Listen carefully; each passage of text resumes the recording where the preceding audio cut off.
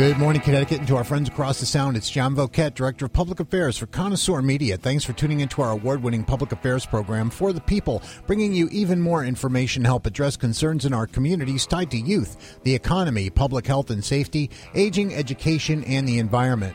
We're going to open today with Connecticut Office of Policy and Management Secretary Ben Barnes talking about a brand new statewide website that helps residents and state employees fight fraud, waste, and abuse that costs tens of millions of dollars each year.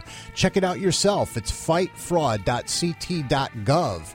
Then we'll continue our focus on the opioid epidemic sweeping Connecticut with MCCA, one of the state's leading providers of addiction recovery services, not only for individuals addicted to opioids or heroin, but also folks dealing with codependence or addictions to nicotine and gambling. Then we'll wrap welcoming Alexion Pharmaceuticals back to New Haven, promoting a first-of-its-kind partnership with the Community Foundation for Greater New Haven. Those two partners just launched Here in New Haven, a charitable giving initiative providing microgrants to 30 local nonprofit organizations before the end of February. We'll even talk to one of those organizations. We'll be back with those segments and more on the award-winning For the People with me, John Voquette, right after this news. Yes, I can hear them now.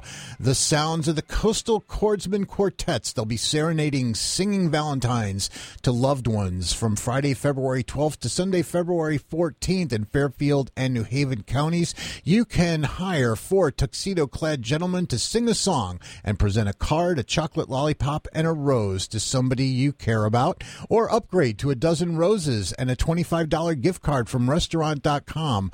All proceeds help support student scholarships and charitable organizations. If you'd like to order your Coastal Chordsmen Singing Valentine, call 203-816-0462 for the Coastal Chordsmen.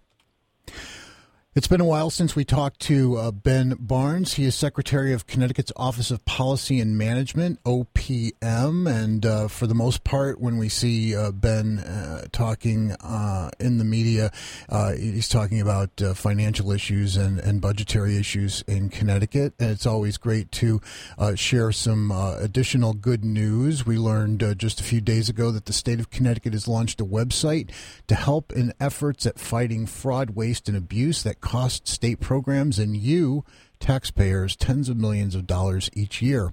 So, Ben, welcome to the program, and thanks for taking a few minutes to talk to the folks across the state about this important new project. Tell us a little bit about the ramp up to launching fightfraud.ct.gov. Well, thank you very much for having me on. This is an important subject and one that I'm very appreciative of you for covering. We have a significant amount of money that we spend every year on health care in particular through the Medicaid program, but also through our state employee and retiree health care programs. We insure, we're the payer essentially for over 1 million Connecticut residents or state employees, state retirees who live out of state, and with that comes an extraordinary number of individual claims that are paid out. And while the vast majority of those are appropriate claims, high-quality medical services by appropriate providers, and the claims are fine, there are always, or have always been, and we're trying to reduce this, some number of claims that are fraudulent, where people don't follow the rules for how to, what kind of claims they should be filing for. The claims don't reflect the services that were provided. The services were not appropriate. They're made up out of whole cloth in some cases, and we need to have an active, ongoing program to root those out. This website is only one part of a large multi-agency effort to reduce fraud in particularly in our medical assistance programs. Well, tell us about your which agencies you're partnering with. Well, we've had the Department of Social Services, which is the agency that runs our Medicaid program, has for a long time maintained a program integrity unit that does audits of providers and identifies fraud based on a whole series of different approaches. They get tips from the public. They analyze trends, and in utilization. They look at all the data that comes over the transom in the form of claims that are filed by providers, et cetera, and they try to identify fraudsters, and they pursue those through audits and, in some cases, through referral to law enforcement. However, a few years ago, the legislature said they wanted us to redouble our efforts in order to find some budgetary savings. We would rather cut money out of fraud than cutting it out of other areas in the government. Program, sure. So while their target was maybe a little steeper in the short run than we would have liked, just because it's always hard to predict how much money you'll save by fighting fraud, we took the effort very seriously. We built a group with under OPM's leadership involving DSS, other human service agencies, the Attorney General's office, the state's attorney, and others. We added some expansions to what we call the to our ability to under what's called the False Claims Act for us to receive civil settlements in the event of people who've lied in their met claims for reimbursement to the Connecticut medical assistance programs, and that effort has, I think, really begun to pay off. We've developed more technology-intensive ways to develop leads, so we're better able to comb through the mountains of data to identify patterns which might suggest fraud. We've been working with national organizations very closely to identify sort of cutting edge in fraud. I mean, this is like any industry. People who want to defraud state governments' medical assistance programs, they develop new approaches and they learn from one another about those approaches. Individuals involved in fraud go from one state to another and execute schemes that have been successful in one place and another. And we're doing everything we can to identify those trends and to thwart them. Let me stop you on that point, Mr. Barnes. This seems like these transient operators are kind of insulated, like a closed shop effect. So by utilizing fightfraud.ct.gov. How would an individual outside of the scheme or beyond the direct perpetrators of the fraud, how would they know or even suspect that something might be wrong to be able to then tip off Connecticut officials to go after it? Well, I mean, I think that there are a lot of ways that you might. I mean, we all know what a regular. I mean, if a local provider that you do business with appears to be engaging in a practice that doesn't make any sense to you and might be reflective of fraud, I would encourage you to report it. I mean, if there's someone out there who, if you go into a store and you see that they are, taking a SNAP card or a food stamp card and giving cash back to the person who's presenting it, that may well be fraud. That you're not supposed to do that. If there are people who are, treating patients who at a medical practice that you're at, and the treatments take no time at all and appear to be executed on healthy people who are lining up in the waiting room, if you think it's fraud, we would like to know about it, and we'd like to take a look. Oh, and with that, you bring up an important point, because anyone who makes a tip doesn't automatically launch an assumption of guilt. It simply launches the vetting of that accusation. Yeah, absolutely. I mean, we investigate lots and lots of things, and so if we can identify, if we hold ourselves to very strict standards for identifying overpayments or fraud, and we certainly would take that responsibility very, very seriously. But we need evidence to do that. I mean, for instance, some of the cases that have happened have been reported on and concluded involved providing unnecessary services, unnecessary claims. So if a physician or a provider appears to be billing insurance or appears to be asking you to sign off on claims that are beyond the level of the services that you provided, we'd like to know about that. Okay. Because that may be an indication. I mean, I understand it's complicated. Sometimes many of us, myself included, may not understand every aspect of the medical procedure claiming process, but to the extent that we see something going on that we don't understand, I would rather have our investigators look into it and make sure it's on the up and up. Yeah, and I have to believe a lot of times people feel in their gut or instinctively that something just seems wrong, and there's nothing wrong with making that suspicion or concern, bringing that to the attention of your office through the fightfraud.ct.gov new website. And you also have a lot of situations, I guess, where people who may be receiving services or for whatever other reason, they may be wary of some sort of retribution, or that they'll end up having to come back around and be sitting, in court pointing a finger at somebody saying, yes, I saw him or her do that. What wherewithal does this site provide for anonymous tips, or perhaps maybe we should come at this by talking about the experience that somebody has when they click on fightfraud.ct.gov? Well, our website allows for a whole variety of fraud to be reported. We connect to the national fightstopfraud.gov website where you can report all kinds of frauds, whether it's a mortgage fraud or student loan fraud or identity theft or cyber crimes. I mean, there are a whole series of links that you can make to appropriate federal agencies. In addition, we have within the state system, we would allow you to report healthcare fraud, workers' compensation fraud, fraudulent, use of state services and some of the major human service programs. There are connections to the tax department and others if you want to report fraud.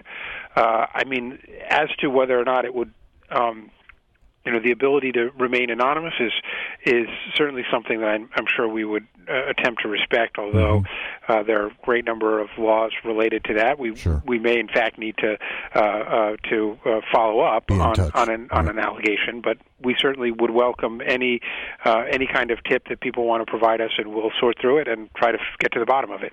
I also see that an important part of the website provides ways for the public to report suspected aspects of unfair competition.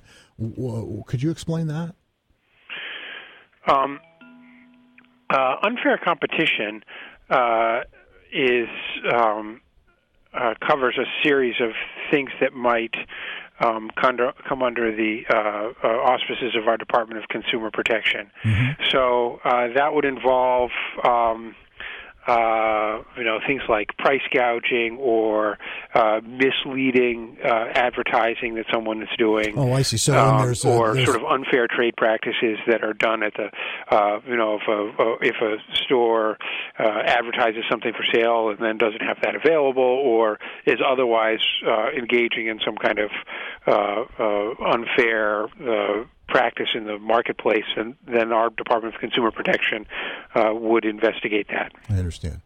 So this all came from the Governor Malloy's Interagency Fraud Task Force in 2013, and you did talk a little bit about the challenge to try to quantify how much the effort is worth it in terms of the dollars saved in mitigating or stemming these fraudulent practices. So tell us a little bit about the numbers that you've been able to rack up just since November 2013. Yeah, well, since then we have we can quantify tens of millions of dollars in savings that where we have identified particular bills that we don't have to pay because they're fraudulent. We've recaptured money that we've recouped money that we've paid out in what we later discovered to have been fraudulent circumstances. However, what's the hardest part to look at is if, say, there's a medical provider who is billing for services that haven't been performed, and we catch them based on activity over a several-month period, and that's worth tens of thousands of dollars. That may seem like we've stopped tens of thousands of dollars. We've saved that money by not paying for those claims. But if that provider was, without our efforts, going to go continuing to bill for those services into the future, we may well have saved many times more than the nominal amount that we identified in our investigation by shutting somebody down. Yeah. So program integrity has enormous impact on the long-term costs of running a program if everyone who's involved knows that they cannot undertake organized exploitation or organized fraudulent claiming or anything like that without being caught. Then we can limit our expenses to those that are necessary, and the savings there are quite considerable.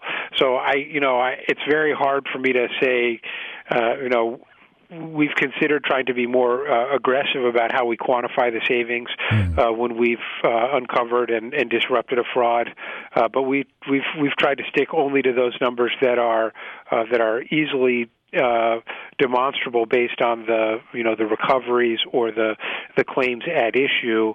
But again, I think the savings are much greater than that. And frankly, this is other people's money we're talking about. Right, this is public funds, and integrity is terribly important. So it's worth investigating frauds, even if it costs us a few $1,000s to uncover a relatively small fraud that may not have had huge financial consequences, but undermines public integrity and undermines confidence that the taxpayers have in their government services. And also from a person's perspective, if they suspect or even if they know there's some fraud going on, and but to them they're thinking, it's just a few dollars, or it's just $20 or $30 every month or every visit or whatever, and then they hear about this fightfraud.ct.gov website. Maybe they'll be inclined to go there if they start to begin doing the math and saying, wait a minute, if this is involving some sort of a provider, and when I go in the waiting room there's always 30 people in front of me and 30 people behind me,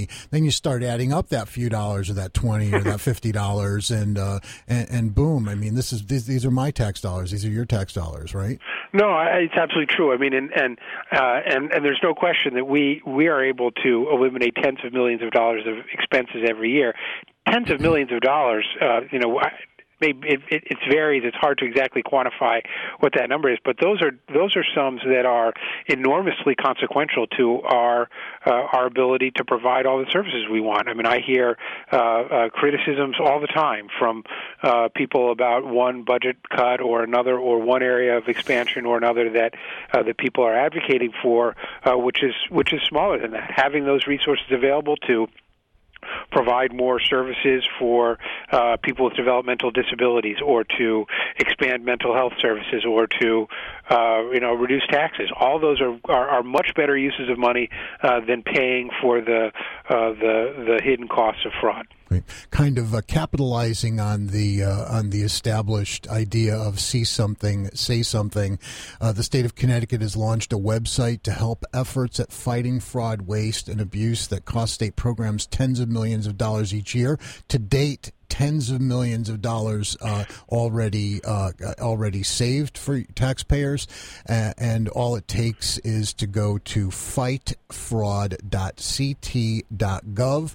Our guest today, Ben Barnes, Secretary of the Connecticut Office of Policy and Management, cluing us in on the work that they're doing and the importance of, if you even have a suspicion that somebody might be defrauding the state of Connecticut and you and I as taxpayers, go to fightfraud.cd.gov. Ben Barnes, great to speak with you on this important matter. Happy New Year, and we'll talk to you again soon.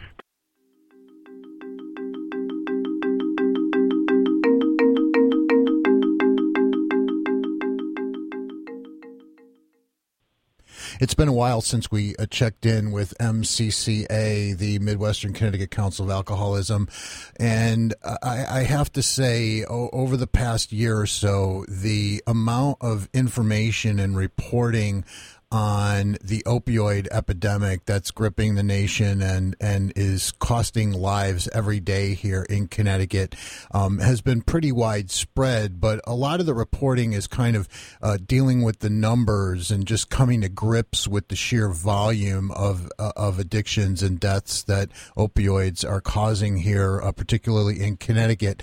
Our program is endeavoring to start drilling in a little bit deeper on this, as we really always have for the past 2.5 decades that I've been working on for the people. It's been an issue that's been a constant in terms of the way it's affecting the communities that our radio stations serve. And we're pleased to have a long-standing partnership with MCCA. They're one of the largest providers of substance abuse treatment in Connecticut, and they've been actively involved with a number of prevention councils and other community-centric prevention and addiction organizations and addiction response organizations. I'm pleased to welcome to the program this morning our good friend Joe Sullivan. He's CEO of MCCA. And we're going to talk about a number of really exciting things going on at the agency. Joe, welcome to the program. Thanks for joining us. Well, thanks for having me. It's a pleasure to be here. So for just orient folks that are maybe listening elsewhere on our stations throughout the state, beyond my introduction, just tell us a little bit about the agency and the jurisdiction that you serve. If I'm not mistaken, you do draw clients from across the state, right? Oh, we do, yeah. We have 4 actual residential treatment programs. We have a detoxification residential or inpatient detox program. We have short-term residential treatment. We have a long-term residential treatment and for men, and another one for women, and those all draw from a really on a statewide basis. And we have 7 outpatient clinics in, we have Danbury, New Milford, Torrington, Waterbury, Derby, and New Haven, and Ridgefield also. Mm-hmm. So it's pretty broad-based and very comprehensive, and in all of these places we do not just treatment for people with substance use disorders, but we're rolling out nicotine addiction services and integrating that within the context of the substance abuse, and also problem gambling. We're focused in on that. Yeah, well, let's key in on those couple of things after just responding to just one more question. Sure. In terms of the age range of the folks that you serve, do you do you go as young as clients present, or do you have sort of a do you deal with mostly adults? No, we have some kids programs. We have actually a therapeutic group home. It's small, but for girls, that's kids there 14, 15, 16, and then and we have a seniors program. So we serve people in their 80s. So it's basically lifespan services. Most of our services, having said that, are towards young adults to middle-aged and a little bit above. So before we get into talking about MCCA and how it's responding to the heroin and opioid epidemic here in Connecticut, let's key in on a couple of those other addictions that are sometimes companions to drug addiction, or that stand on their own, perhaps in some cases in place of a drug addiction. I guess in terms of the biology, the addiction thing sort of works on the same area of the brain, whether it's heroin, cocaine, gambling, nicotine. Tell us a little bit about the gambling component of your work. Well, we one of the things we're focusing on is that people come in with a substance use disorder and then we find out that they also have a gambling addiction, and we kind of do co-occurring treatment at the same time. And probably half of the people we service with problem gambling come from our own population of clients that we're already servicing. And then we get referrals also on a statewide basis from that come into. There's this gambling hotline that people call in seeking help, and we get referrals. Referrals there also. So not to get too deep in the weeds, but is there a difference between simultaneously treating a codependent situation versus someone who's either presenting only with a gambling issue or presenting only with a drug issue? Is it twice as hard or three times as hard? Not necessarily. Well, we've also had experience where people come in with a gambling problem and find out that they have serious substance use disorders. I remember a couple of years ago, a guy came in into our residential program for a gambling problem, and we determined, like his first day there, that he was addicted to heroin. So we had to detox him from heroin. It actually enhances services. Whatever somebody comes in for, then we do we try to treat the whole person. Let's put it that way. And rather than zero in on one particular thing or another, we try to meet them where they are and give them the help that they need on whatever their issues are, So where are you intaking or doing gambling treatment or groups or any type of program like that throughout the jurisdiction of all of your offices and satellites? Or not all of them. We're doing Danbury and all of our residential have the ability to do it, or our two of our residential, the Kent program and the short-term residential in Danbury. But then our Danbury, Waterbury, New Milford, and Torrington do the problem gambling services simply because that's what we've been contracted with by the state to provide. Very good. Folks, if you're listening and you want to find out more about what MCCA is doing or how close they are to helping you or someone you know or love, mccaonline.com. mccaonline.com is their website to go and learn more. Joe Sullivan is with us. He is CEO of MCCA, the Midwestern Connecticut Council of Alcoholism. So not to overshadow the chat we're going to have about some spectacular grants that were just delivered to MCCA, Joe, but they may have overshadowed a little bit some grants or a grant that you got for smoking cessation, which you're really applying in a pretty innovative way. Yeah, that was from the Department of Public Health, and it's a $400,000 grant for a 2-year period. So it's sizable, and we're going to be able to do some really significant stuff with that, and integrating it into all of our outpatient and residential treatment programs.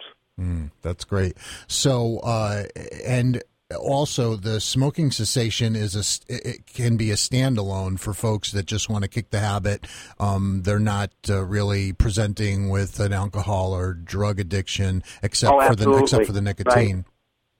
It's available to the general public just by calling and virtually walking in, getting a scheduled appointment, and get them started on smoking. And we have part of it is nicotine replacement therapy, so we have various medications that can be useful in the treatment of nicotine addiction. So we combine both the medication-assisted with the psychosocial support that's needed.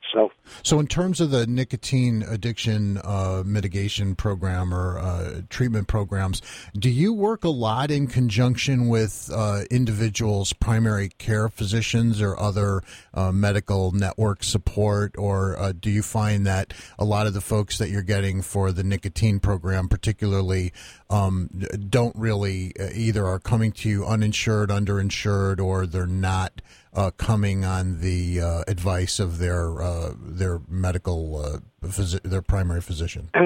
Yeah, most of the people we service are insured. Connecticut has a high rate thanks to Connecticut's involvement with the Affordable Care Act and everything, and the Connecticut has, I think it's 97% of people in Connecticut are insured either with public or private insurance. So most people have insurance. We don't work as closely as we would like to with primary care physicians, and that's something that is on our list of priorities to work on over the next couple of years. As part of our strategic plan is to enhance collaboration with primary care physicians and other primary health care providers, and I'll talk about that in a little more when we get into the opiate and the heroin overdose situation in Connecticut. Well, let's pick up on that right after the break. Folks, we are with Joe Sullivan. He's CCO of the Midwestern Connecticut Council of Alcoholism. MCCAonline.com is their website. If you'd like to learn more about the agency, perhaps consider making a donation to underwrite their programs, get involved in some volunteer or professional capacity, or just find out how MCCA might be able to help you or somebody that you love, a coworker, employee, what have you. MCCAonline.com. We're going to be back in just a minute. Stick with us, and we'll talk about some exciting developments with MCCA, specifically to combat heroin and opioid epidemic that's gripping Connecticut. Do you love Connecticut? If you do, there are hundreds of nonprofit agencies, community groups, and grassroots causes that would love to have your support. You can learn about many of them through Love CT. Just go to our radio station website, hit the event guide tab, and click on to Love CT to help the many causes supported by Connoisseur Media. I'm Director of Public Affairs, John Voquette. We'll be back to the award-winning For the People right after this news. School and district leaders have an important role in ensuring a safe environment that affirms and supports transgender students. So with that in mind, CIRC of Middletown is presenting a talk for district and school leaders, school district attorneys, and Board of Education members entitled Schools in Transition, a guide to supporting transgender students in K-12 schools. That event is happening February 10th from 9 to 10:30 a.m. If you'd like to learn more or make reservations, call 860-632-1485 or click on ctserc.org. We're back. Thanks for sticking with us. We've got an important subject on the platform today. Joe Sullivan is with us. He is the CEO of the Midwestern Connecticut Council of Alcoholism. MCCA is their handle. MCCAonline.com is their website. We hope you'll visit and check with them and learn more about them, see how you could help, or see how MCCA can help you.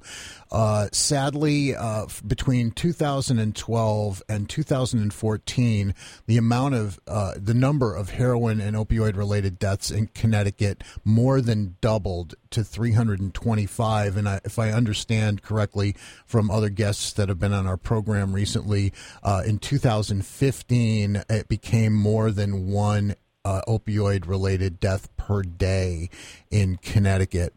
Nationwide heroin-related deaths nearly tripled between 2002 and 2013.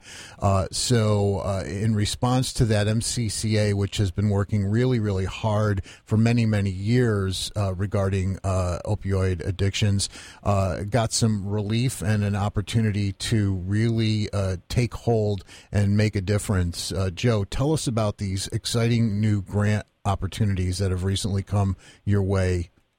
Well, with the help of a couple of, actually 3 different foundations, we were able to add staff at our New Milford clinic in particular, and because we wanted to focus in there.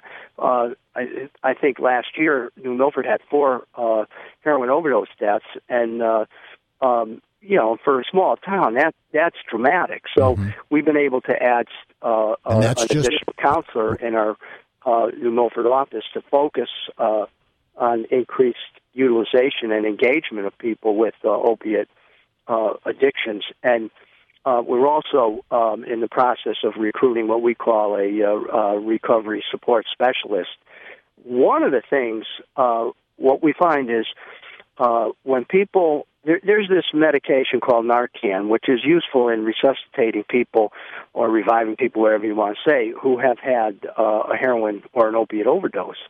And what we know from our own experience that people have OD'd on heroin and had to be revived by Narcan 3 or 4 times. Mm. So we're trying to work more closely with the hospitals so that if somebody is taken to the hospital by an ambulance or and administered Narcan by EMTs or a police officer, a lot of police officers are equipped and carry Narcan kits with them. But we want to have people. We want to be engaged with folks when they're revived. After they leave the emergency room, we want to be able to reach out with them and engage them in treatment. So we don't think we think it's a comment on our system of care if people OD on and have to be revived 3 or 4 times on Narcan and haven't been engaged in treatment. So we want to work harder at that and collaborating with medical providers, particularly hospital ERs or emergency departments on warm, quick handoffs, sure, so that people can be engaged rapidly. Yeah, I guess it's sort of disturbing to me to hear you say that, and I never thought of it that way. That once somebody is essentially dead of an opioid overdose and revived through Narcan, that you'd think that they would not only run, not walk for permanent treatment or support, but that would be the final wake-up call, quite literally, and they wouldn't go back to the drugs. But now I'm hearing from you that apparently, folks who can't kick or can't get the support they need, they're sort of relying on Narcan like some folks with heart problems are relying on nitroglycerin. It's just when it happens, they get the Narcan hopefully in time and are revived to get high again. Yeah, well, I don't think it's a conscious thing. I mean, it's a comment on the addictive properties of heroin and opiates. Yeah. We do know that nationwide, that something like 75% of people who get addicted to heroin start off on use of prescription opiates. Legitimate prescriptions sometimes. Yeah, well, sometimes it's not legitimate for them. It's diverted from, family medicine cabinets and everything. But nevertheless, it's there's an prescription of opiate-based pain medicine these days, and some of it gets into so-called recreational use, and then it leads to heroin addiction because the heroin's cheaper and easier to get than the prescription opiates. But I think anyway, I mean, there's a lot of regulatory obstacles for achieving these warm handoffs, so to speak. Mm-hmm. There's HIPAA confidentiality regulations and stuff like that. But there's ways that we can collaborate with, healthcare providers and emergency medical personnel and so forth to better connect to care. And that's a focus that we have, and we're working hard on. Yeah. Well, to the credit of MCCA, you recently hosted 2 training sessions in the Greater Danbury area on the application of Narcan in the emergency situation. And as we indicated, 3 grants totaling $22,500 coming to MCCA in the recent weeks to help combat the growing need for opiate treatment. Out of the New Milford Outpatient Clinic, the awards from United Savings Bank for $10,000, the Cowles Foundation for $2,500, and the Dirk Foundation for $10,000. A great injection of capital into a system that probably has need for much, much more. Joe Sullivan, in the last couple minutes that we have with you, can you just let folks know first how they can come to MCCA if they need help or a loved one needs help, and then close with how MCCA might be able to use the assistance of folks in either a underwriting or volunteer capacity? Yes. First of all, the best way to get access service at MCCA is get on our website, and each of our outpatient clinics have walk-in days, where you don't even need an appointment. You can just walk in one day a week at every one of our outpatient clinics. and we'll see you that day. We've staffed up on those walk-in days so that we can accommodate. So that's one way. You can schedule an appointment by just calling, and we're doing a lot of online communication now too, so they can access us in that way too. So I encourage people to get on our website and check us out. And then we always need, especially with the state budget situation being what it is, and we don't expect it to get better anytime soon. We can always use donations and support, and every no donation is too small, and we appreciate that, and that can be used. I mentioned earlier that people have almost everybody's insured, but a lot of people have high deductibles, and that's a real obstacle to treatment. So sometimes we can the high deductibles and high copay, so contributions can be used to offset that for us, and that would be greatly appreciated. But and then volunteers, we can always use volunteers just by contacting us, shoot an email to me or comment online, and we'll get back in touch with anybody. My email is jsullivan@mccaonline.com, and I would appreciate hearing from anybody who would be think they could make their help available to us as a volunteer. That's great. With our award-winning For the People broadcasting in Waterbury, in Torrington, in New Haven, in Western Connecticut, and up into the Hartford market, we are everywhere. MCCA is. MCCA, one of the largest providers of substance abuse treatment in Connecticut. They believe that alcoholism, drug addiction, problem gambling, and other co-occurring disorders are treatable, and that those affected, including family members, can recover. MCCAonline.com is the website for the Midwestern Connecticut Council of Alcoholism, and Joe Sullivan has once again graced our airwaves with his knowledge and presence. He's CEO of MCA. Joe, thank you so much for taking the time. Best of luck, and we'll talk to you again soon. Take care. Okay. Thank you so much.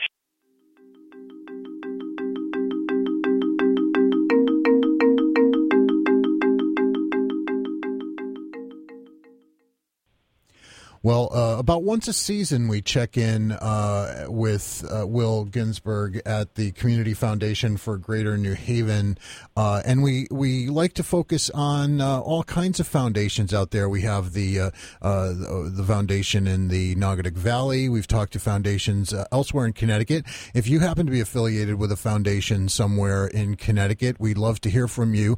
You can always get in touch with me through one of our radio stations. Just give us a call, and we'll be in touch. But today we're going to focus on a great partnership between the Community Foundation for Greater New Haven and Alexion.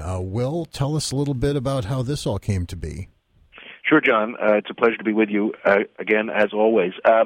Alexion is a global pharmaceutical company, as your listeners may know, that started in New Haven almost 25 years ago as a startup at Science Park, moved to Cheshire, and is just moving back to New Haven into a new global headquarters building right next to the School of Medicine at Yale and right next to downtown in the old Route 34 corridor. It's a spectacular thing for New Haven, and I think one of the great economic development stories in the history of this city. And Alexion has worked with the Community Foundation over the last several years. They've been supporters of our Great Give in each of the last several years. And we have other relationships with the company and its senior people. So we were absolutely thrilled when they turned to us with an idea to mark their return to New Haven and the opening of their building with a charitable giving program. Alexion is working with us, is going to make 30 grants over 30 business days between now and the end of February, when they will formally cut the ribbon on their new building, and to selected nonprofits throughout this community, throughout New Haven, covering the full range of different types of charitable activity in our community. I think it's a strong powerful signal of Alexion's commitment to the community, not only as its location and in terms of its relationship to Yale and everything else it does here, but also in terms of its relationship to the nonprofit sector and all the important work that the local nonprofits do here to make life better in New Haven. So we're thrilled to be working with Alexion. We're thrilled at this commitment. We're thrilled that they're back in New Haven, and it's a great thing in so many different ways. Excellent. Well, folks who may want to follow along at home as these grants roll out, they can do that daily on GiveGreater.org's Facebook page and Twitter feed. Here in New Haven grants is what they're being called. Right. So Will, is this a first of its kind promotional partnership between the foundation and a commercial partner, large or small? I think certainly we've worked with a lot of companies in New Haven, but most of our work is with individual donors, and we work with nonprofits. We on investment management, et cetera. So I think basically, John, yes, it is. I think to have a company that steps up and does a month-long set of giving like this and uses the resources, the community knowledge resources, GiveGreater.org specifically, which is a comprehensive database that the Community Foundation has created with almost 300, with detailed profile information of almost 350 nonprofit organizations in Greater New Haven, to use GiveGreater as the source for making these choices and to use the Community Foundation as the vehicle to make these grants. This is a first, and it is, as I said before, it's great from our standpoint. It's exactly how we hope other organizations, be they for-profits or nonprofits and other institutions in our community, will use the information and the knowledge that we've put out on the web through GiveGreater.org. Well, you know better than anybody, Will Ginsberg, that the difference between $0 and $1,000 can make a difference in the lives of dozens, maybe even hundreds of people, depending on how it's applied. We are going to be actually talking to a representative of one of these here in New Haven grants from Alexion in just a couple minutes at Columbus House. But as we record this the Thursday before broadcast, we've already heard the announcement of the second here in New Haven Alexion Community Foundation grantees. Will, I understand it's one of the partnering Hispanic support organizations that. Yes, it's an arts organization actually that's very active in the Latino community called Arte, A-R-T-E, Arte Inc., which is a great organization that we've been privileged to know and support for a number of years, and that has done so much to build and support Latino cultural activities in New Haven. So it's a great second choice, very different, of course, than Columbus House, which is also a great choice and one of the linchpin organizations in our local nonprofit sector, serving some of the most needy people in our community, the homeless population. So, and I think those two choices, we'll see 30 of them over the next month, but I think those two choices speak to the breadth of Alexion's vision of what kind of organizations it wants to touch through its Here in New Haven initiative. And that initiative is one of so many that are celebrating the generosity of 3 generations of donors throughout the Greater New Haven region. The Community Foundation for Greater New Haven awarded over $30 million in grants and distributions just last year from charitable assets of more than $500 million. And they are serving folks and organizations in communities in a 20-town area: Ansonia, Bethany, Brantford, Cheshire, Derby, East Haven, Guilford, Hamden, Madison, Milford, New Haven, North Branford, and then in North Haven, Orange, Oxford, Seymour, Shelton, Wallingford, West Haven, and Woodbridge. If you would like to learn more about the foundation or how you can get involved, perhaps setting up something to remember you by for many years to come, go to cfgnh.org, or once again, you're welcome to follow the recipients of the Alexion Greater New Haven Foundation Here in New Haven grants on givegreater.org. A complete listing of all grantees will be listed there at the close of this granting period at the end of February, or you could follow along as those grants are presented on givegreater.org's Facebook page and Twitter feed. We're going to say farewell to Will Ginsburg, President and CEO of the Community Foundation for Greater New Haven, and hear a little bit more about how the Here in New Haven grant is being applied at Columbus House. Will, we'll talk to you again soon. Thanks for your time. Thanks, John. All right, John Brooks is with us on the line now. He's Director of Development at Columbus House. John, thanks for checking in on the program. We appreciate your taking a few minutes today. Thanks for having me, John. So first, for the folks that may not be familiar, give them the quick lowdown on what Columbus House is all about and the great work you guys do over there. Well, Columbus House is, we're more than a shelter. We started out 33 years ago as just a shelter providing the basic provisions, and we've grown into a homeless services agency that provides not only shelter, but our main goal now is to get people housed. So we have every program is designed to get people out of the shelters quickly and into housing. So we have employment service programs. We have programs specifically for women with mental health issues. We have programs specifically for veterans, and we have programs for families with children. Fantastic. So, as we sort of alluded to with Will, Alexion, in conjunction with the Community Foundation for Greater New Haven, has come up with this Here in New Haven charitable giving initiative that's going to award 30 grants over 30 business days leading up to Alexion's occupancy in their new New Haven headquarters. Very exciting stuff there on both fronts. Absolutely. But we talked a little bit about, you know, when you talk about $1,000 to any kind of a foundation, it seems like a drop in the bucket when you think of all the need and all the good that needs to be done. But could you give us a little bit of an idea of how that $1,000 might translate into end user services, or in fact, how many people might actually end up in some way, shape, or form benefiting from that seemingly nominal grant? All right, well, that's a great question, and let me give you a little background. So Columbus House, you know, we're a 501c3 nonprofit organization, and my staff is in charge of raising funds through individuals and corporations, foundations, events, mail, and so on. And we get the bulk of our support is government grants and contracts. However, we have to apply for those every year, and we're never guaranteed to receive those grants. And as you know, with the volatility of the state budget, we never know if we're going to get these grants or not.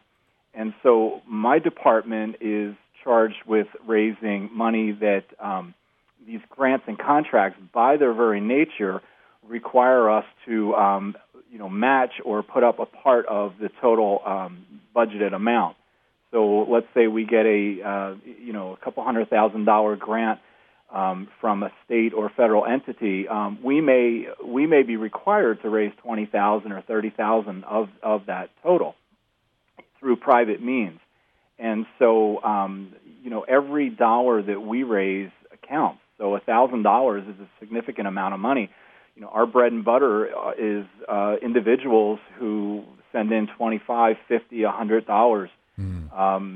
And so my office alone raises about $1 million a year just to fill those gaps. And also, John, it allows us to seek out new opportunities that perhaps we don't have state funding for, and seek out a new property or a new program. A few years ago, we were able to take over the Middlesex Family Shelter and Services from the Red Cross, who was leaving that area, and so that program was left without an agency to run it. And so, those things cost money, and we're able to use money for those types of things to explore new programs and new opportunities.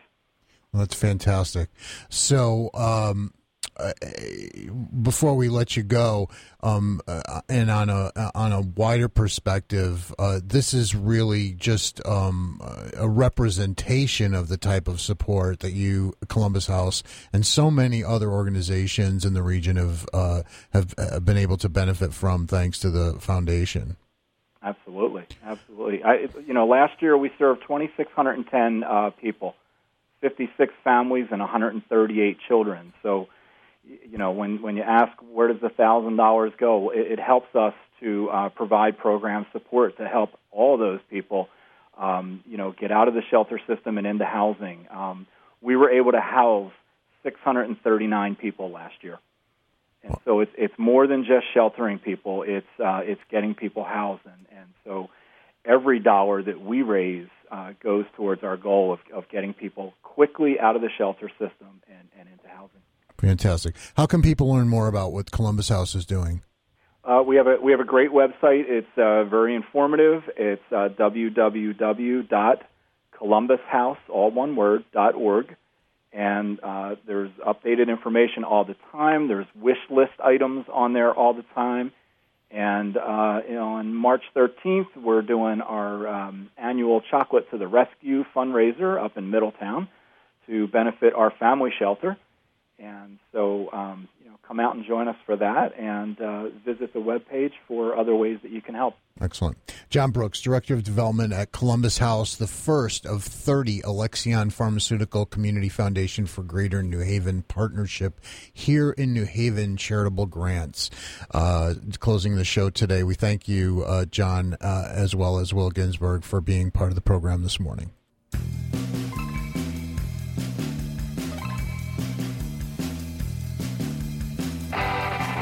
You've been listening to our award-winning public affairs program, For the People. The opinions expressed on this broadcast represent those of our guests and host and don't necessarily represent the views of Connoisseur Media. If you have a suggestion for a guest, an issue, or a community calendar item relevant to the audience and communities we serve, you must make your request for consideration in writing via email to me at john.vocat, V as in Victor, O-K-E-T, @connoisseurct.com. We do not accept pitches or requests for coverage by phone.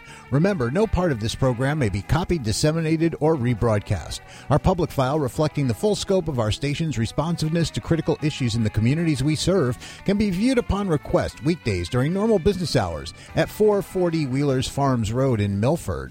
Our theme music is by Rick Miller and Scots, with original music by Noel Vayette. This is John Vocat, Director of Public Affairs for Connoisseur Media. Join us again at this time next week for another installment of the award-winning For the People, or listen to this and other For the People podcasts under the podcast tab on our station's website or on iTunes. Until this time next week, thanks for listening.